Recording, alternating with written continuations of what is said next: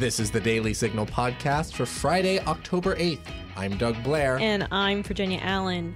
Attorney General Merrick Garland ordered the FBI and federal prosecutors to meet with federal, state, and local leaders in each federal judicial district across the country to look into what Garland says is a disturbing spike in harassment, intimidation, and threats of violence against school board administrators, board members, teachers, and staff.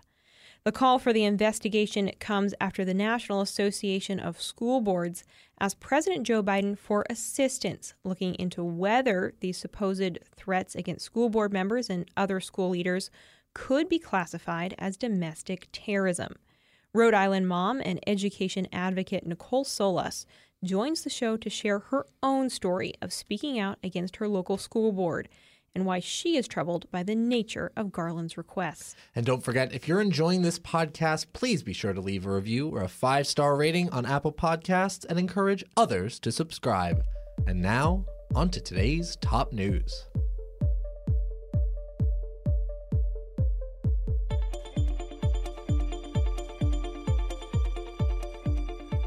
Congress has reached an agreement to raise the debt ceiling and prevent America from defaulting on its loans.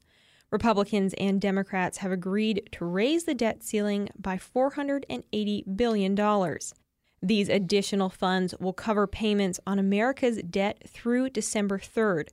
Senate Majority Leader Chuck Schumer made the announcement Thursday, per Forbes. Madam President, we have reached agreement to extend the debt ceiling through early December, and it's our hope that we can get this done as soon as today. Senate Minority Leader Mitch McConnell said Republicans stepped forward because Democrats had no plan to raise the debt ceiling, per The Hill.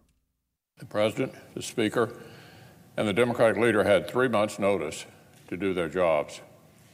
But for 2.5 months, the Democratic leaders did nothing and then complained that they were actually short on time. The majority didn't have a plan to prevent default, so we stepped forward. Some Republicans, including South Carolina Republican Senator Lindsey Graham, were not happy with McConnell's decision to raise the debt limit. Graham tweeted Thursday, "If Democrats want an expedited process to use reconciliation to raise the debt limit, they can have it. However, if Republicans intend to give Democrats a pass on using reconciliation to raise the debt limit now or in the future, that would be capitulation." Former President Donald Trump has requested a federal judge compel Facebook to reinstate his account via a preliminary injunction, pending a verdict in his ongoing lawsuit against the tech giant. Trump was banned from a number of social media platforms, including Facebook, Twitter, and YouTube, after the January 6th Capitol riot.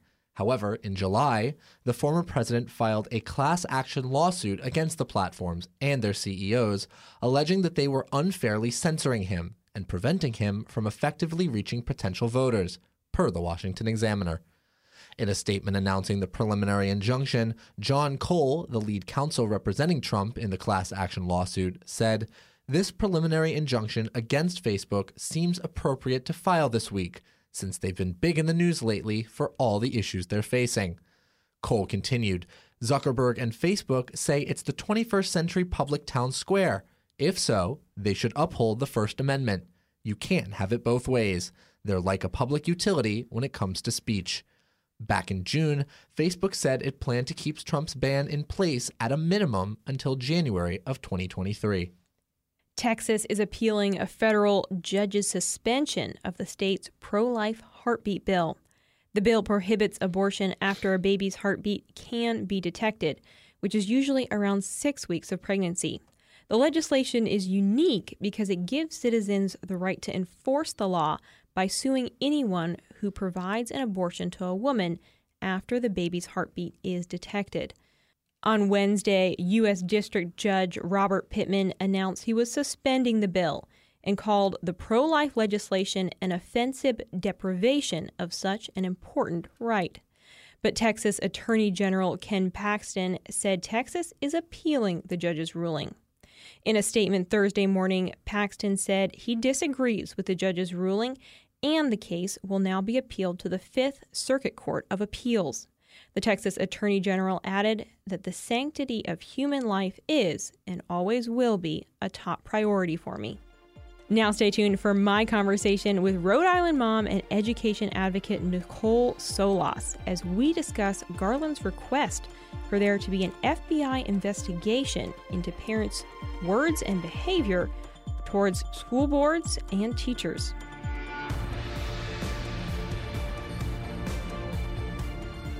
The Heritage Foundation has a new website to combat critical race theory. CRT, as it's known, makes race the centerpiece of all aspects of American life. It categorizes individuals into groups of oppressors and victims.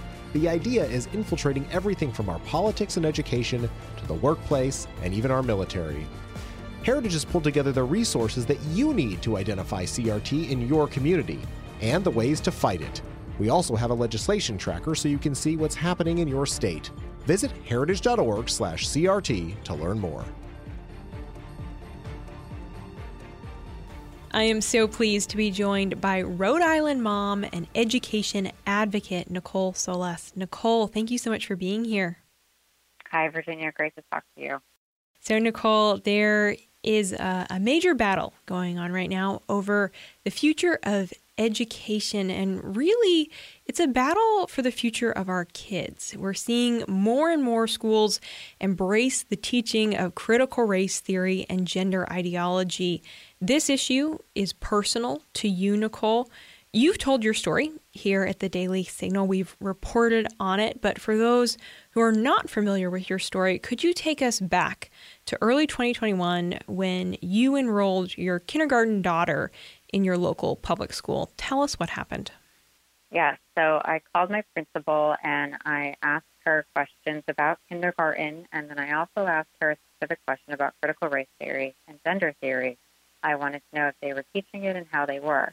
The principal told me that they don't call the children boys and girls. They refrain from using gendered terminology, and they integrate the values of gender identity in the classrooms at all grades at an age-appropriate level.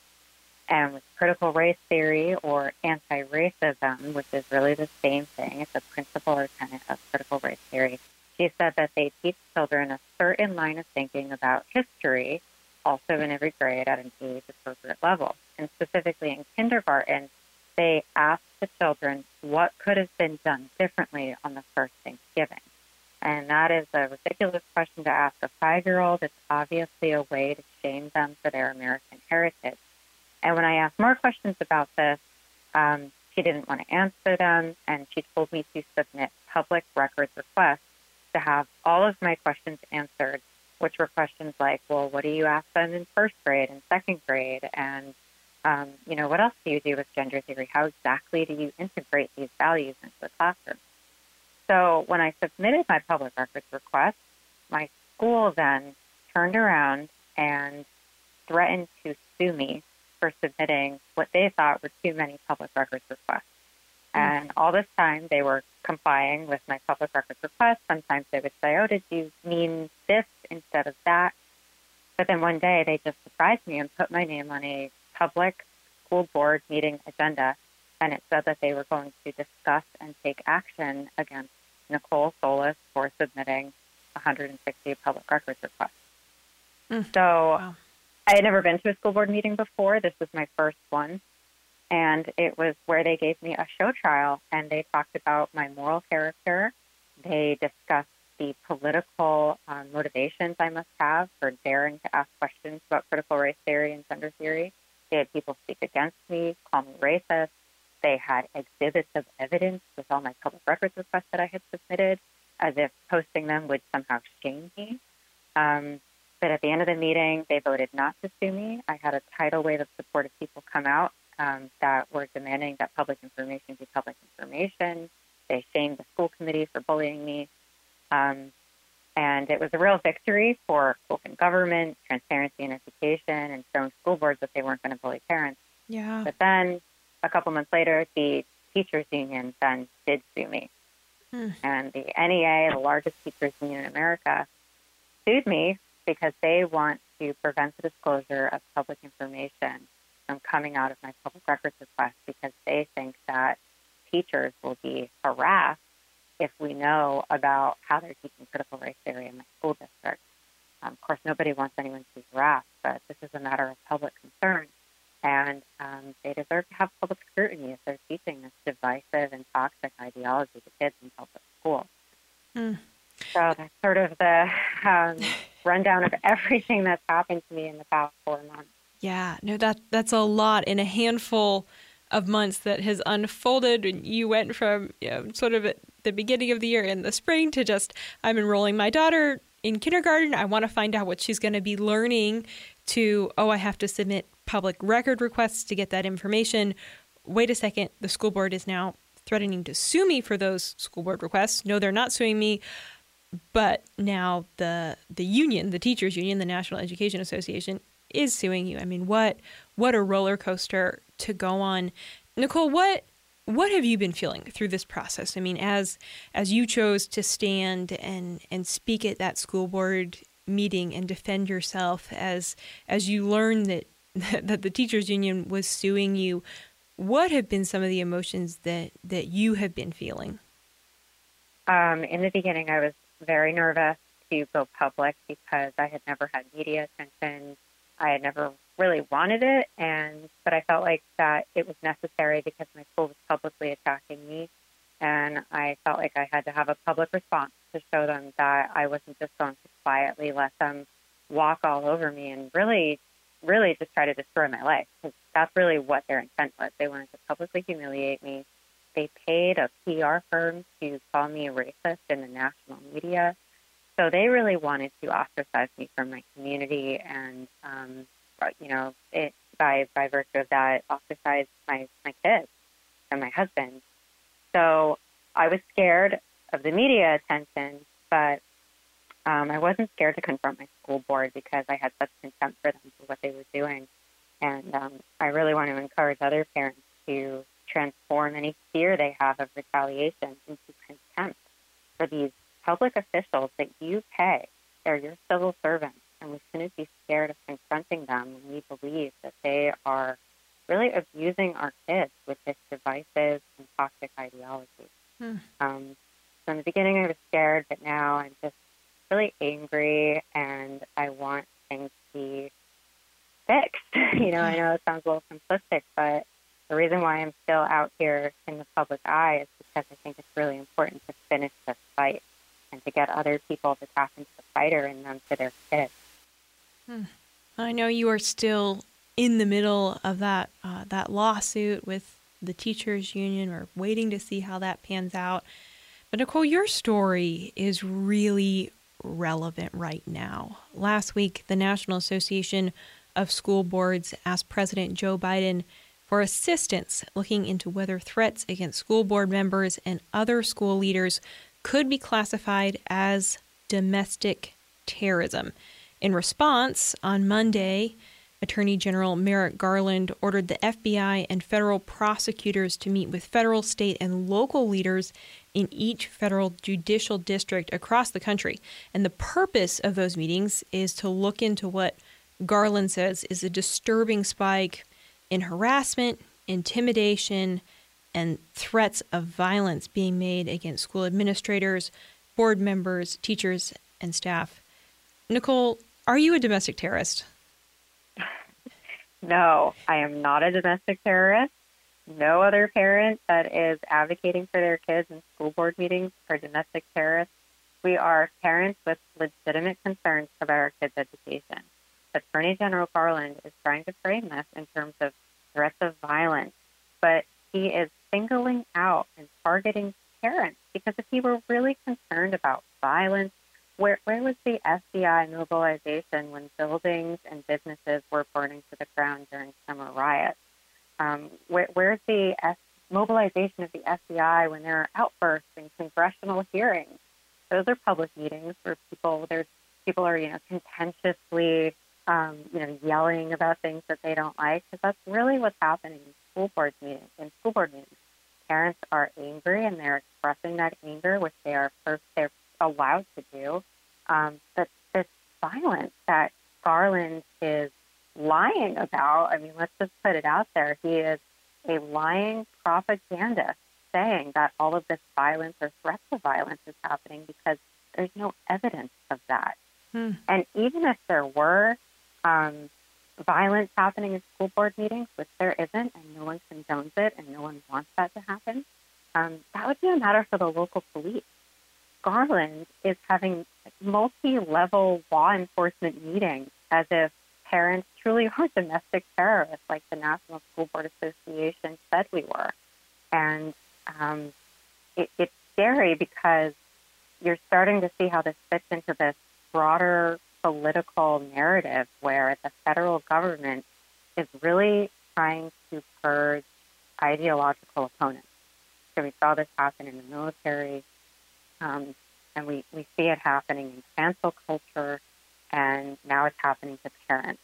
In the beginning, we were called fascists, and then they call you racist. Now they're calling you terrorist.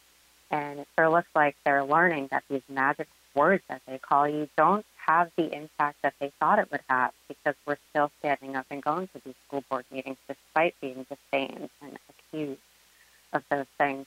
So now they're threatening real action. In Rhode Island, the Rhode Island Association of School Committees sent a letter to the president, and now wants to coordinate with the FBI against moms like me in Rhode Island. Yeah. So, it's something, this crazy time that we're living in, I can't even believe it's happening. You really learn who's willing to put their boots on your neck given the opportunity. And when this is all over, we all need to remember who those people were, because we can't trust them anymore. It certainly is a crazy time in history. I mean, I was thinking, I don't remember another time in history where we have seen so many parents going to school board meetings, voicing concerns. Why are so many parents standing up right now and expressing those concerns? I think they finally saw what their kids were learning when COVID happened and see what was going on the computer. And I think once you see the toxic lessons that they're teaching kids with social emotional learning and critical race theory, it's very hard to just pretend like you didn't just see or hear what you just heard. And I think school boards are not used to having parents hold them accountable. And then likewise, parents are not used to having a public entity tell you that you don't have a right to know what your kids are learning, and they're just going to shut you out. That is like antithetical to being a parent. For someone to look at you and be like, no, you don't have a right to be here. No, you don't have a right to ask your questions. So I think we're clashing with these public, these politicians and these political interest parties, and we're learning that we thought we were putting our kids in school and they were going to have an education and that this would all work out. And here we are just caring about what our kids are learning, when really public school has a lot of special interests that care about their wealth and their power and their political agenda. And parents just woke up to that, and they're not going to tolerate that. Do you think that it is those special interests that are really driving the situation? I mean, education shouldn't be a controversial thing. We can all agree, no matter your political leanings, that we want our kids to have the best education, to learn in an environment where they feel safe and cared for and where they're challenged. What is all of a sudden now driving all this controversy? I don't think until you start engaging public schools do you understand how profoundly political and convoluted it is. I graduated from public school, and of course I was unaware of it as a kid, but once you start engaging it, it's kind of like mind-blowing how illogical it can be. And, this is education. It's supposed to be logical. It's supposed to make sense. I think there's a really long or big gravy train here. So we have people that are making money off of public education with outside consulting firms, with diversity, equity, and inclusion. And it's very tricky because this whole political machine, that's very profitable in public education, will use words that we think we agree on the meaning and we really don't. So diversity, equity, and inclusion, for example, doesn't mean what parents think it means when you just hear it, right? Like, you don't know that equity doesn't really mean equality. So someone who's not paying attention may think, how can you be against diversity, equity, and inclusion? You know, of course you want like a society that values pluralism and diversity, but that's not really what it's about. So I think parents just haven't been paying attention for a long time, and public schools are always trying to get money and funding, and then outside consulting firms like DEI come in and say, well, we have a way for you to get your funding if you just show, say, a certain data set that you have a certain level of diversity, equity, and inclusion. So I think it's way more convoluted than we ever thought it would be. Well, and now we certainly are seeing so many parents starting to investigate what's actually happening, looking into, wait a second, what is going on? Why is the FBI involved? What was your reaction and first thought when you learned that Attorney General Merrick Garland was getting the FBI involved in looking into the alleged incidents of violence against teachers and other school staff? I mean, I posted a tweet that said, "Arrest me."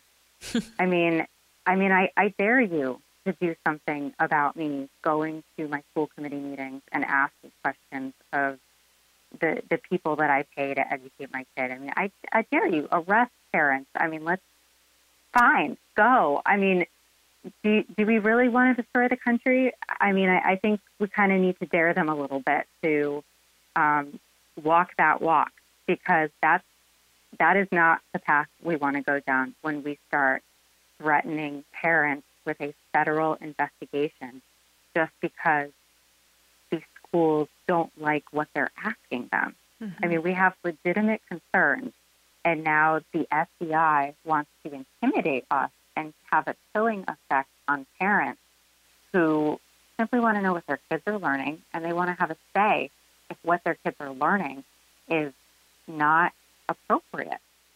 So that's my response. I know other people are scared, but it's not to dismiss being scared. You know, this is the federal government, and they have power over us, and we need to take it seriously. But we need to not stick our heads in the sand. If they're trying to kill our speech, then we need to talk louder, and we need to talk more, and we can't let them kill our speech.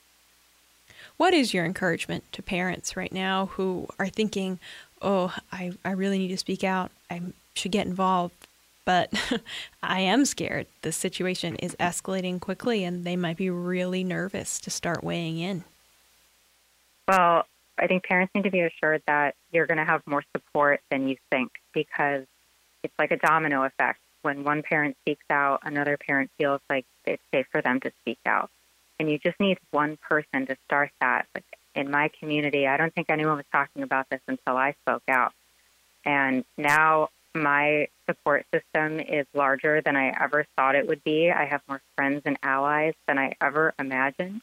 So even though I was retaliated against and they called me racist and I had that 5-hour meeting of them bullying me, I'm the one that came out on top. So even if you are retaliated against, you'll overcome it. And I can almost guarantee you won't regret it, because you're going to be opening the door for other people to talk. And know that there are other organizations like nonprofits, public interest law firms, and media outlets that want to support you. For example, Legal Insurrection is a fantastic outlet that you can contact. Bill Jacobson is in Rhode Island, and he wants to showcase your story if something happens to you and you're being harassed or bullied. So you're not alone, even though you feel like you're alone, but you do have to take that risk and say something first, and just know that it's going to be okay. Yeah. Bill Jacobson is an excellent resource over at Legal Insurrection. We've had him on this podcast a couple of times and really appreciate the work that he does. And Nicole, we appreciate you coming on, your time today, and you willing to share your story. Thank you so much. Thank you. And that'll do it for today's episode. Thanks so much for listening to the Daily Signal podcast. You can find the Daily Signal podcast on Google Play, Apple Podcasts, Spotify, and iHeartRadio. Please be sure to leave us a review and a 5-star rating on Apple Podcasts and encourage others to subscribe. Thanks so much for listening, and we'll be back with you all on Monday for a special Columbus Day episode.